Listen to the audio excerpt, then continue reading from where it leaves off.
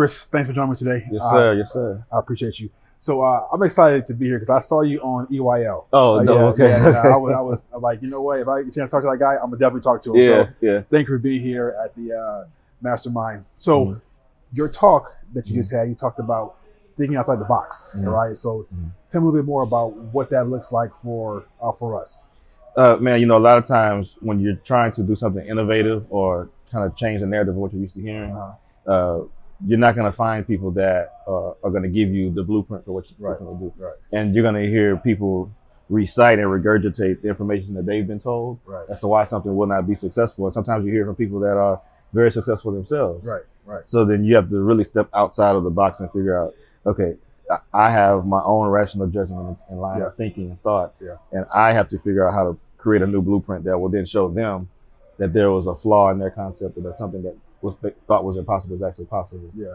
So like, how does someone like actually start to do that? Because, you know, we have so many, I guess, mental restrictions on taking the right steps. So how do we like start to like think outside the box? What's like some few steps? I always put it simply as like you got to brainwash yourself. Okay. You gotta stop listening to everybody else's opinion on everything and just, you know, everyone knows about cause and effect, and everybody knows certain components of certain things that you've done. When you do this, you get a certain result. When you do that, you get a certain result. And it's really just putting the pieces together. And some of it's failing. Some of it's trying this, getting feedback, what doesn't work, and continue to move forward until you find the right solution. And I've done a lot of that. So just listening to you earlier, because I come from a space where I've done a lot of like flipping, a lot of like wholesaling. I've done it for a while.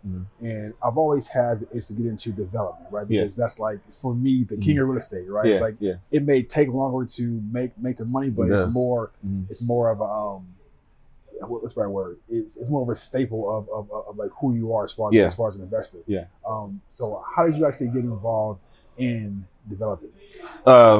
Kind of along the same lines of what you're talking about, because what I realized is everybody in the real estate industry benefits from the developer. Developer creates the idea first. And even this neighborhood, Jonathan bought this house, but a developer came and took this raw land, made this community. A builder came in and built it. A real estate agent made money off of it. The closing company made money. The original owner made money off of it. After that, Jonathan bought it. Somebody might have renovated it before Jonathan bought it. They made money off of it. Look at us. We're benefiting from it now. Exactly. So the developer is the one that comes up with the idea. They're the artists. And that's what I like, because you can't really control a narrative or control anything in real estate if you aren't the one actually doing the creative. I mean, well, you can, let me not say it like that. You can remix it. You can remix something, but somebody had to be the one to come up with the original version. That's what I love about development. You're right. It does take a lot longer to get done. It does require the most risk on the front end. Oh, really? Okay. Yeah. Well, because here's the difference. If I take this raw land and I buy it, and then I spend $500,000 on plans to just develop it. Something goes wrong on my financing. That's all soft costs, right? So outside of the land, all the money I spend above that, all the time I spend after that, it's flushed down the drain. Those architectural plans, those engineering plans aren't worth anything. Right? Interest rates change. You think you got a profitable project, it doesn't happen. Or some people will just put a property under contract for say 6 months, and then you go spend all this money, and then something happens where you get to month 7 and the seller's like, too late, can't do the deal. Wow. So drop all that cash and then month 7 you're done. Okay. Even on the back end, once you finish a project, let's say you build an apartment complex, you think it's going to lease up quickly, it takes an extra year to get the lease up to the point you want. Or the market's soft, and now your property management is telling you, hey, you got to do 2 or 3 months free, you know, just to get residents in. So you got all of those really big risks, and the zeros behind these deals are bigger than the other deals. So, with a bigger risk, but obviously the bigger reward. Right? So. Now here's what I do like about development versus flipping and everything else. When you go to get financing for development, all those same costs that I was telling you about, you get those back at closing. Really? Yes. So as a developer, all the risk you take up front, all the soft costs, all the design costs, that becomes part of the project expense. And so when they underwrite the project, they're including all those numbers in there. So if you've already spent that money, then the bank is okay with you taking that back at closing. So you get it back plus your profit. Plus your profit.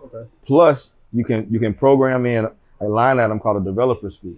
That's basically a project management fee you're paying yourself. And If it's like low income housing tax credit type projects, they know that the deal itself is not that profitable because your rents are low.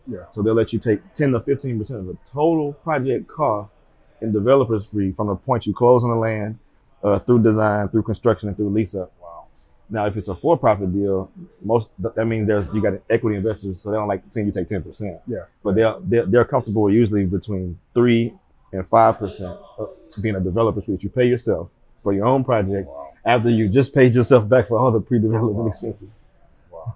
And then I mean, that's amazing. So in flipping homes, in wholesaling, I've seen that there's a lot of saturation, right? How is that on the development end? Is a lot of people trying to do it, or is it more like on like a low hanging fruit wholesaling? It's the opposite. It's a high barrier to entry because you have so much capital. It's a different knowledge set. But there's very few people doing it. Okay. Especially like us. In Houston, there's other big black builders that just buy a lot to build houses. There's not a big black developer in the whole city of Houston. Wow. And that's leading to my next point is that when you're down there and you said that you started, right, as like one of the first black developers in Houston, and then others followed. My first thought was like, wow, he broke the 4-minute mile, right? Because once you prove it can be done, others followed you, right? Yeah. So that was truly amazing. I mean, that inspired me, right? Because starting Monday, I'm going and looking in to start developing. So man, thank you for that, man. I appreciate you. Yes, so you can go enjoy lunchtime. But thank you for being here. Well, I appreciate no problem. I appreciate the opportunity. Cool. No worries. All right, cool.